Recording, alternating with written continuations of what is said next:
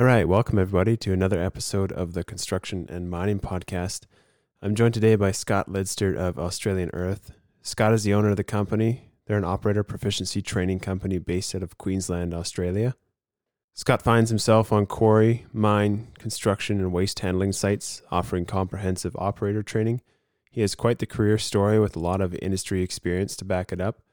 Today we're going to talk about the importance of operator training, technology coming to the industry, and the proverbial skills gap for operators right now. Scott, welcome, and thank you so much for being here today. G'day, Mac. How are you? We initially connected over LinkedIn. I saw what you were doing with equipment operator training and reached out. You put out some great content, and frankly, on YouTube and LinkedIn, I think the only operator training, operator proficiency company that does that, and it really caught my eye. No, thank you, mate.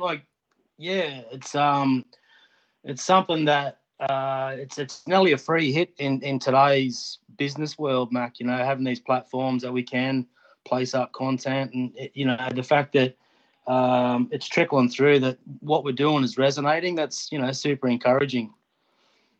So we've chatted quite a bit, and you have quite the story from where you started to where you are now. Could you kind of take us through how you got started in the industry and what that looked like in the early days?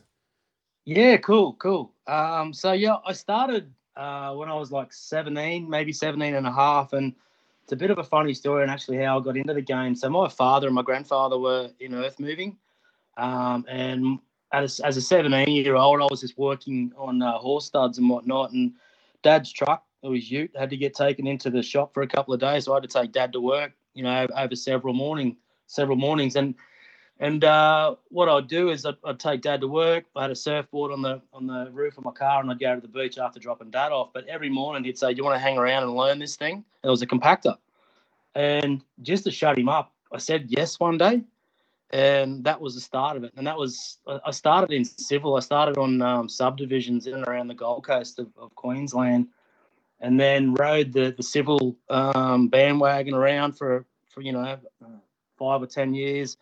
Found myself in Canada. I got a working visa over in Canada and worked over there for probably 15 months. Again, just in that civil sphere, kicking around Edmonton and Calgary mainly. And then from there, I came back to Australia and got into the mining sphere, Mac, where I was working at a coal mining operation in the Hunter Valley. And I was doing that for probably 7 or 8 years. And then just from there, I knew the longevity of operating was hard on your body, just simply what I seen with my dad. So I made a conscious decision. I think it was 2008 to get into training, and from there I've just been, progressively just working that training angle as much as I could. Where I was working for an Australian Caterpillar dealership for 6 or 7 years. And then just, morphed into our current entity, which is Australian Earth Training. And like the early days, man, they were awesome, because the early days, I feel quite fortunate, Mac, that in the early days, it wasn't all about holding a piece of paper and the opportunity to bounce from a compactor to a loader to a bulldozer to a scraper. It was there and it was easy. And a lot of the old heads that I got to learn off, were fantastic with their time and with their knowledge, whereas people now coming through, it's bloody hard. It's really hard because the requirement to have a ticket or a unit of competency or whatever it is, that's first and foremost. But you know yourself, man, that it's really hard to get experience to go and get it assessed, to have that opportunity. So kind of in a way we've made life hard for ourselves as an industry, and I'm not saying bloody competency is not a part of our landscape. 100% it is, but in order for young people or new to industry people to get a crack, it's bloody hard. You mentioned you were a certified dealer instructor for Hastings Deering when we were talking. How did that kind of shape where you are now with the business? Oh, mate, hugely shaped where the business is now, and without Hastings Deering, like, I wouldn't have the confidence that I've got now, So just being a dealer instructor, it comes with a little bit of weight, because as soon as you roll onto a site with Caterpillar blazoned on your shirt, straight away you're a guru. And in the early days, whether you are or you're not, right? And in the early days, I used to struggle with that concept, and I felt that I had to know everything about all the product lines. And physically, Mac, you can't, you know what I mean? So I had to check myself and just say to people, like, I don't know that answer, can I come back to you? And then, like, throughout the years, you get opportunities. Like, I got assessed on 10 pieces of equipment. So I held 10 CDIs, Caterpillar Dealer Instructor accreditations across 10 machines, across multiple machine families. And what it told me, right, is my skills and ability that I was bringing to the table, and then to go and get assessed by one of the most iconic brands across the world, it kind of validates that you are on the right track. It's not as if you go into a dealership and you get tapped on the head with a wand and all of a sudden you've got skills coming out the yin yang. You got to bring your skills and knowledge to the table, and then you got to work on how you on past those skills and knowledge. You know what I mean? And I think looking back, the most pivotal thing for me was I got to chaperone an American guy, and he was direct from the Grader Group from Caterpillar in the US, a guy named Phil Newbury. Now, Phil had all the rights under the sun to be the most arrogant person around, simply with his knowledge of graders, Mac, right? And like, to the point where I think he said on his third day when he got the job with Caterpillar, his boss called him into the office and he said, "Mate, we're thinking about developing a grader without a steering wheel, with joysticks." And Phil made the quip that, you're mad, you're a lunatic, or whatever he said. So his knowledge around that grader product was like untapped. But what I got from Phil was his ability to connect with people. So for 2 weeks, I chaperoned him around central Queensland and Queensland, visiting customers, Phil talking, observing what some of their challenges were, talking with the operators, talking with their general managers. And, man, the way Phil interacted, he made every person feel as if, the whole trip was about them, and he wasn't, he'd share a laugh. He was fantastic, and still is. He's fantastic at telling stories. But at the end of the day, Phil could get across what needed to be embedded, and the way he did it was just, mate, brilliant in my eyes. And I look back at that as the pivotal moment to go, you know what, this is what I want to do, and this is what I want to do well, and this is how, on the back of what I've seen and what I learned from Phil, that's the way I want to do business. So your experience is phenomenal. I mean, you started off in Canada, which is what I like the most, and you worked in construction and mining up here, and then working under Hastings Deering for some of the best in the industry really helped you pivot into this new business, Australian Earth. Could you kind of give us a rundown of what it's all about, what the operator proficiency and training is all about with your company? Yeah, mate, 100%. So just to step it back, like there's training out there that, again, will focus on accreditation. It's that piece of paper at the end of it. And there's not a lot of performance criteria around it, Mac, like cycle times of an excavator, or, push distances of a dozer. So our training is a little bit more higher level than your run-of-the-mill kind of training. So like we'll go into an operation and have a look around just to see, dig setups. Are they set up in a fashion that's going to promote success, or are they set up in a fashion that's going to, add 20 seconds to your cycle, or whatever it may be?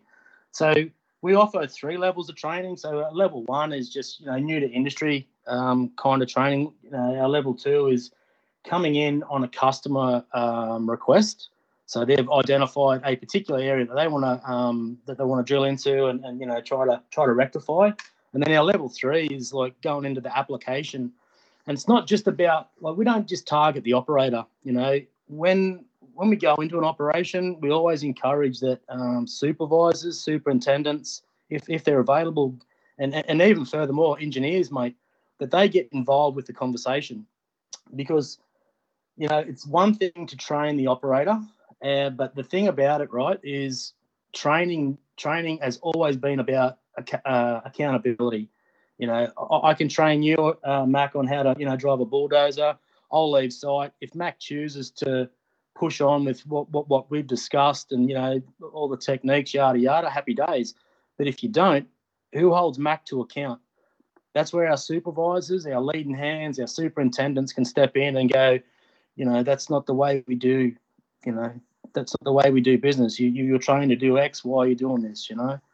So that's where we're fitting in. You know, we're fitting in trying to lower our customers' owning and operating costs. You know, fuel burn's a massive issue. You know, tons production just speaks for itself, but it's all these other little things that get bolted onto production that can either cause your production to cost a lot or it can be cost effective. So that's where we fit in, mate. I totally agree with that point. A lot of this operator training has to go just, you know, beyond operators into engineers, supervisors, superintendents, and you guys are really hitting it home on that point. When I was with Hastings, I did a job and I was asked to deliver some application training for a group of engineers, Mac. Okay, so I'm not overly academic, but when I was asked initially, I thought, man, what am I going to teach these people? You know, like they've been to university, and I just thought that through that process that they'd learn all about the stuff that I was regurgitating. However, what I found out throughout that training session and after is the engineers coming through get a high level of understanding around, you know, a dozer and yada yada, but they don't get real granular. So that group there was two groups of engineers. They actually got a lot out of it. And again, it's one of those moments that you go, it's one of those little light bulb moments to go, you know what? Like, as much as I started as an operator trainer, the learnings and the benefits, you know, they go beyond just the end user, you know, and further to that, Mac, one of the lads that sat in on one of those sessions, actually, he reached out to me early in the week. He's looking at potentially bringing in a larger size excavator to their operation, and he wanted to hand with some specs and some you know, some cycle times on these other excavator solutions, you know. So it's just it was at the time, I'm not joking, I was freaking out. I'm thinking, what am I going to teach these guys and girls? But they got benefit out of it, mate. So that leads into the next point of why is operator training in itself so important for these companies or these individuals? Because typical operator training schools, at least up here in Canada, will train the person before they get employed, but you guys are coming in at any point in that process, whether it's new hire, previous experience, or a lot of experience. So why is operator training so important? Mate, it's so important because at the end of the day, that person behind the wheel or the levers has a huge bearing on not only production costs, but also operator-induced events on that asset. You know, and again, it's not like every operator gets, you know, the understanding of components and how an input can have a negative effect to a component on a machine. You know, so the conversations need to happen. Otherwise, you know, you're going to have potentially an operator doing the same negative technique over and over and over and over and over, potentially for the life of that operator or for the life of the asset, and it's costing money. You know, it's costing money in downtime. It's costing money in, you know, accelerated component wear, whatever it may be. But the conversation, it's got to happen. You know, and it's not as if we go in there wheeling a big stick. It's just sitting down and going, do you understand that input is having a negative effect to that pin or to that cylinder? And this is how it happens, and this is why it happens, and this is how what you should be doing that's going to have a positive effect. So that's the benefit and the why of, we get invited. And also it's not only the production side of an organisation that'll engage us. Again, mate, I had a conversation with the maintenance superintendent literally this week about his 16 H's. So although he's not a part of the production day to day, he's feeling his maintenance his maintenance shop is feeling some negative impacts on the graders, just the way they're being operated. So he's on the front foot, picking up the phone, going, "What can you do for us?" So it's not just the production side of the house. So the benefit of proficient operator training extends beyond reducing project completion times and improving efficiency. Equipment downtime's a big factor in that too. And I think a lot of people don't see that because they don't see the inner workings of the business. They don't see the machine down for, a week or down for so many hours. They just see it going to the shop and they get a different one to go work on. So decreasing that downtime through more proficient operators is got to be extremely important to companies these days, especially with the price of equipment and the rarity of really good operators. Bang on. Some of our customers measure really well, Mac. Others, experience the benefits of what we do in other ways. But one of the conversations, or a part of the conversation that forms up during the start of when we roll into an operation is, do you have any measurement tools that we can do pre and post to the training? Simply because I can wax lyrical all day about what we do and what I think the benefits will be for your operation. However, if you measure, if the operation measures, mean time in between failures or uptime, whatever it is, that's the meat and potatoes to tell you if our training events were successful. And that's got a double-edged sword to it, Matt. Like if we weren't, obviously, we need to, pick up our game or whatever. However, the fact that they can measure against can give them some fantastic fantastic outcomes. And it also, for us as a business, if that customer is like-minded and we can use those measurement outcomes to promote what we do, man, that's the win-win. It's one thing to have an asset like companies buy machines, Mac, to move dirt. They don't buy them to sit in the shop and pull spanners on or pull wrenches on. So whenever that asset's in the shop, if it's an unscheduled maintenance event, that's not cool. So that's where the operator comes in to try and to do their bit and run that piece of kit in line with the manufacturer's specifications and utilizing some of our proficiency tips. Are there any benchmark numbers you could share detailing how much the impact of operator training realizes? So I guess I can. So the latest, or one of the recent training events that we've been doing, we've been working with a customer for nearly 2 years now, and that they run a WA 900 wheel loader as a face loader machine. And over time, over the 2 years, they've experienced double-digit reductions in their fuel burn. So in anyone's speak, in anyone's money, that's a fair outcome. So that's probably the most recent success story that we've had. Along with that, they've also had a reduction in workforce for whatever the reason may be, but they've been able to maintain production requirements through their crusher. So again, that there in itself, for me as a business owner, it kind of lets me know that we are providing some benefits there, and what we're doing is resonating, and it's got some real outcomes. Like we did some work with a company up north, one of the mining companies in Australia. They had some 16Ms. So before the training kicked off, they were getting about 85% availability out of their grader fleets. And post training, after the training, we upped that by 6%. We ended up getting 91% availability. The unplanned maintenance events, we impacted that in a positive in a positive sense, So not all companies measure that well, but the ones that do, we try and extrapolate some of those numbers out, that we can, have these conversations with other customers. There's a few key metrics you've talked to me about, like machine utilization, mean time between failure occurrences, and machine availability. How important are those numbers to companies for measuring equipment and operators?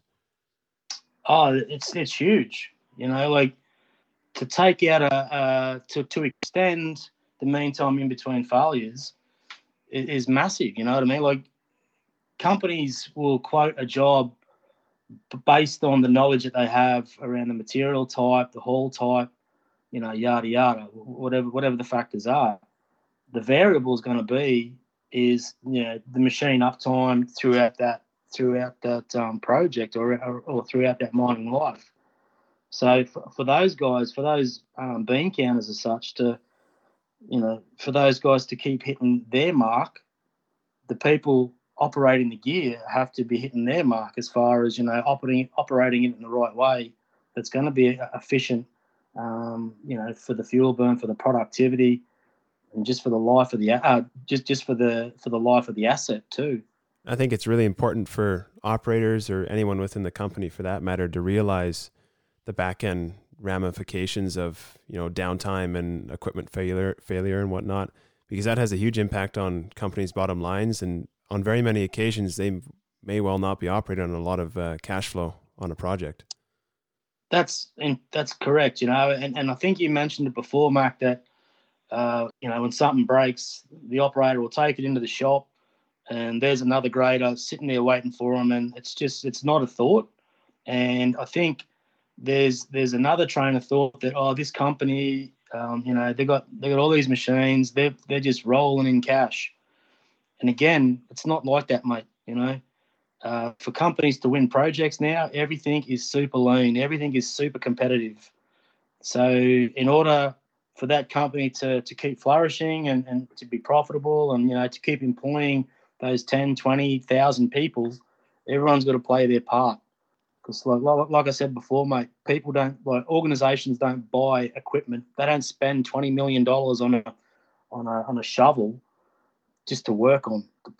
That's not it. It's there to do a job, and the person behind the levers has to do their job. And again, that's where we come in and we support those guys and girls with the right technique. Is operator training important for older generations or younger generations, or both? Can you teach older operators with a lot of experience, a new trick, or rather just how to utilize new equipment? And can you teach younger generations like millennials and Gen Z, for that matter, how to actually get in a piece of equipment maybe for the first time? The biggest thing with operating, and like this is not just operating, mate, being a geologist, if you want to be good at what you do, you're going to be engaged.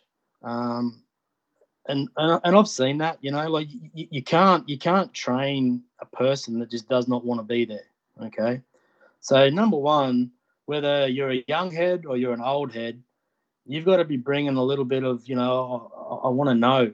So to answer your question, I've walked onto a job where, I'm training a 55-year-old person, and I'm thinking, mate, in my head, what am I going to, teach these people? So I've taught older people, older generations, a technique that can help them. I've also taught them, don't be afraid of what modern machines have in the way of, like, the monitoring platform has changed considerably since I've started Mac, going away from analog gauges to, having an interactive bloody monitoring system. So, and this is the thing about training too, Mac. So I know when I came through, the trainers that I had, we'd get into the machine and they'd show you all the low-hanging fruit. This is how you lift the blade up, blah, blah, blah. And they'd always point to the monitoring system and they go, don't worry about that. You don't need to know about it. Yeah, well, that's a bunch of BS, because in that monitoring platform, and I utilize monitoring platforms hugely when I'm training, because it's not about what I'm saying, it's about the machine. It's exactly what the machine's saying. So I'll utilize that monitoring platform to have a positive outcome for the training event. So the older heads, I find going through breaking down the monitoring platform or breaking down the technology, so it's not this big scary beast. You know what I mean? Like, and we can get as an operator throughout our shift, we can look at that monitoring platform and find out what a component's doing, or what our fuel burn's doing, or whatever it may be. So the older heads, they get benefit from training. The younger people coming through, man, as long as they're engaged, mate, they're all ears. And the monitoring platform for people coming through, it's not their fear. Like, you're coming from the technology age of kids that have been playing with bloody iPhones and iPads, whatever it may be, for 10, 15 years. That's old hat. For those guys and girls, it's more about the technique. It's more about the how, the why. Am I doing it right? So I honestly, I think the fallacy of older, because you've got time and skin in the game, that you know everything. It's not right, mate. I've worked with people that have had 25 years operating a dump truck, and seriously, every time they used to come to the dump, you'd swear that they had 6 months in the game. So the fact that people have time up doesn't necessarily convert into I don't know if experience is the right word, but they don't have, that they haven't nailed what they should have, if that makes sense. We're definitely moving into a new age of smart iron, if you'd want to call it that. We've got all this new equipment with just so much technology packed into it. Are companies missing out on their investment in new equipment by not properly acquainting operators with the capabilities of it? You know what? I'm going to say yes. And look, I think a lot of it. So it's like, I think a lot of that technology angled has got to come from the manufacturer. So when one of the last training sessions I had when I was at Hastings Deering, we had one of the technology guys from Caterpillar come in, and it was on the cusp of the next gen age, and this chap just come back from Japan, and he said that Komatsu, with their offerings, they've actually put on 200 people that just go out to your job site and make sure that your operator is squared on all the tech, which I thought was bloody brilliant. You know what I mean? Because a lot of the times the technology is marketed really well, and the take-up's really well, and sometimes it's not supported that well with the bloody end user. And if you can't, as an operator, if you can't tap into, or if you don't understand the tech, you just, at the end of the day, like if we use the next gen as an example, if you don't know how to tap into the tech, it's just an excavator. So what I've sort of come to the realization over the last probably 5 or 10 years is no longer do people buy iron because it's yellow or because it's orange. They're buying that tech. You know what I mean? And technology kind of makes it a little bit of a level playing field. You're always going to have these little idiosyncrasies amongst manufacturers. But yeah, the thing about buying yellow for 20 years, mate, it's not the case. If you've got a well supported product, and that end user, i.e. the operator, is really across the offering, that's where you're gonna have a big impact. And that ties in with a lot of what you do, is familiarizing operators with the new technology as well, on any brand of equipment for that matter, just to get them up to speed and so they can be more productive and efficient while using it. Yeah, correct. Because they're sitting in that machine for 10, 12 hours a day.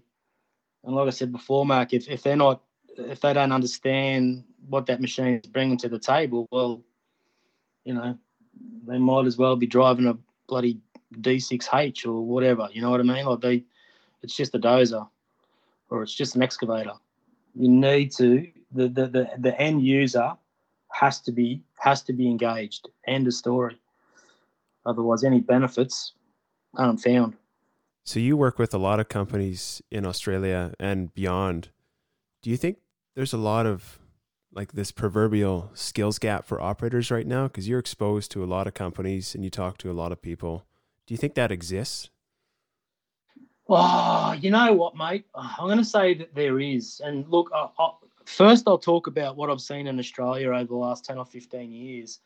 So in Australia, in the past, like I say, 10 or 15 years, there's been a huge uptick in the appetite for our resources.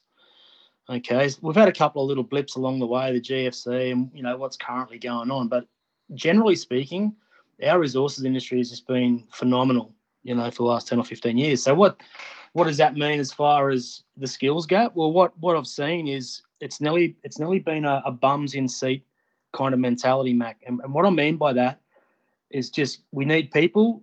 Let's just get them on machines. If they can go from A to B, that's good. You know what I mean? So now, in the last few years, the resources industry has had a few fatalities, and I'm not here to make light of that situation or anything, but the fact of it is I think training has kind of taken a back seat throughout that process. Sure, we get engaged, and people like me get engaged to do training. However, I think the foundational stuff, there needs to be a lot more time given.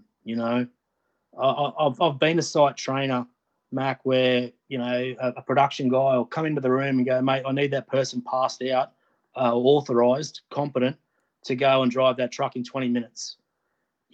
Skills and knowledge doesn't happen in 20 minutes. So as an industry, we need to step back. We need to have a broader understanding that if we want safe, competent, efficient people, the process needs to change. The focus of just getting that person out and getting them on a piece of kit, it's not going to be good for the long game, if you know what I mean. How can companies build a culture to kind of support that level of operator training and really encourage people to start a career as an operator? Wow, that's a good question, man.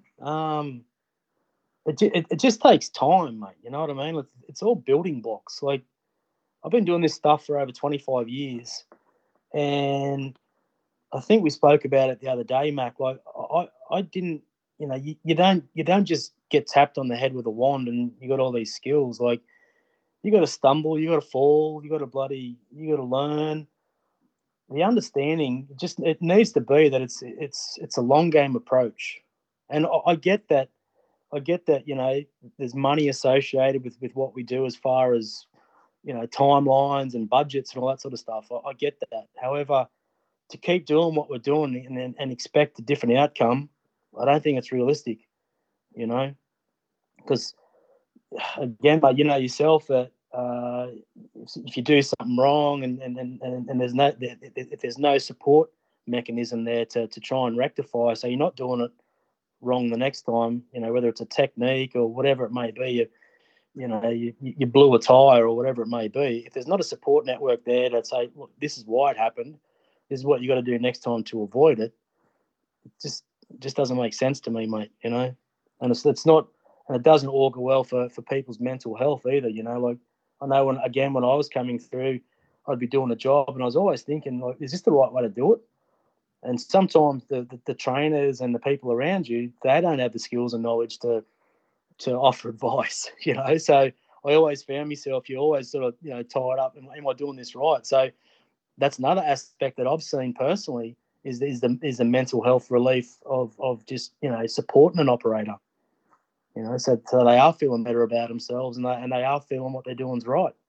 I think that internal support in a company is absolutely key. Like you mentioned, having either a site supervisor or superintendent trained up or some sort of program internally to help encourage and support people when they're not sure how to do a task or they've never been on a certain piece of gear.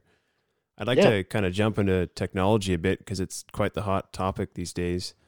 So how do you see technology being infused into the industry, and what do you see coming in the next decade or a decade or two? Look, mate, particularly around training, virtual reality, I think, offers the most exciting opportunity in a training sense.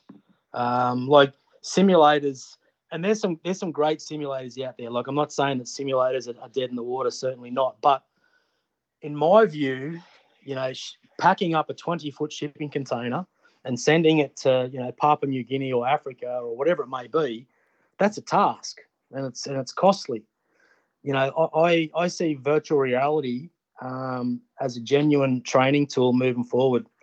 And obviously the benefits, from those sorts of systems is potentially, and we've been working with a young VR developer here in Brisbane over the past 12 months. So the benefits of VR are obviously, potentially you can raise the skill set of an operator before they get on the machine, which means that you're not tying that machine, that asset up to conduct training. So it's not costing you money with all the associated costs with that asset. That asset's not taken out of production. So where we see VR particularly is hopefully we can get it to a point where we can start doing application training, just dialing some of those critical skills required. So like on a grader as such, bringing the blade out and cutting a slope or a batter.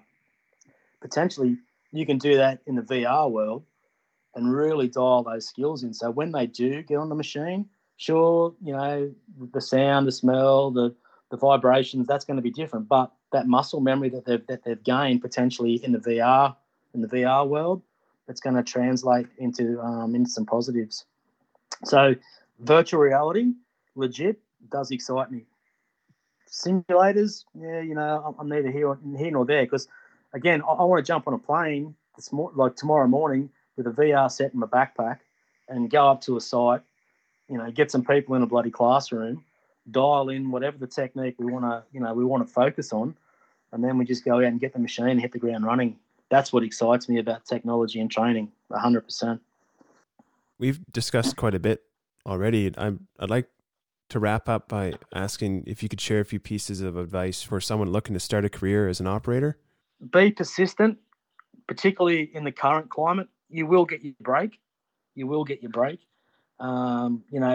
What I used to do, Mac, when I was coming through. So I started on a compactor, and again, looking back, it was a fantastic place to start because you learn about soil, you learn about compaction, you learn about how materials come together, how a road forms up. You get to watch a lot of stuff. You get to watch how scrapers work. You get to watch how a digger works, laying culverts. Just bring that attitude, bring that hunger. And like, I'd go and ask an operator at Smoko or at lunch or whatever, mate, do you mind if could you show me how to operate a grader? And I'm talking like low level. Like, I wasn't trimming or anything, you know what I mean? It was just more, I had an appetite. I just wanted to learn more. So just have that attitude that you are keen, you want to better yourself. Try and park an ego, and just don't stop asking questions. And again, this is beyond operating. This is just in life, Don't stop asking questions. And there's one more thing, Matt. So we've been talking about how to getting into the industry and all that sort of jazz. But another thing that I've found hugely beneficial for me is whenever a machine went down, with a blowing hose or something was wrong, I'd always stay with the machine until the fitters got there, the mechanics got out there.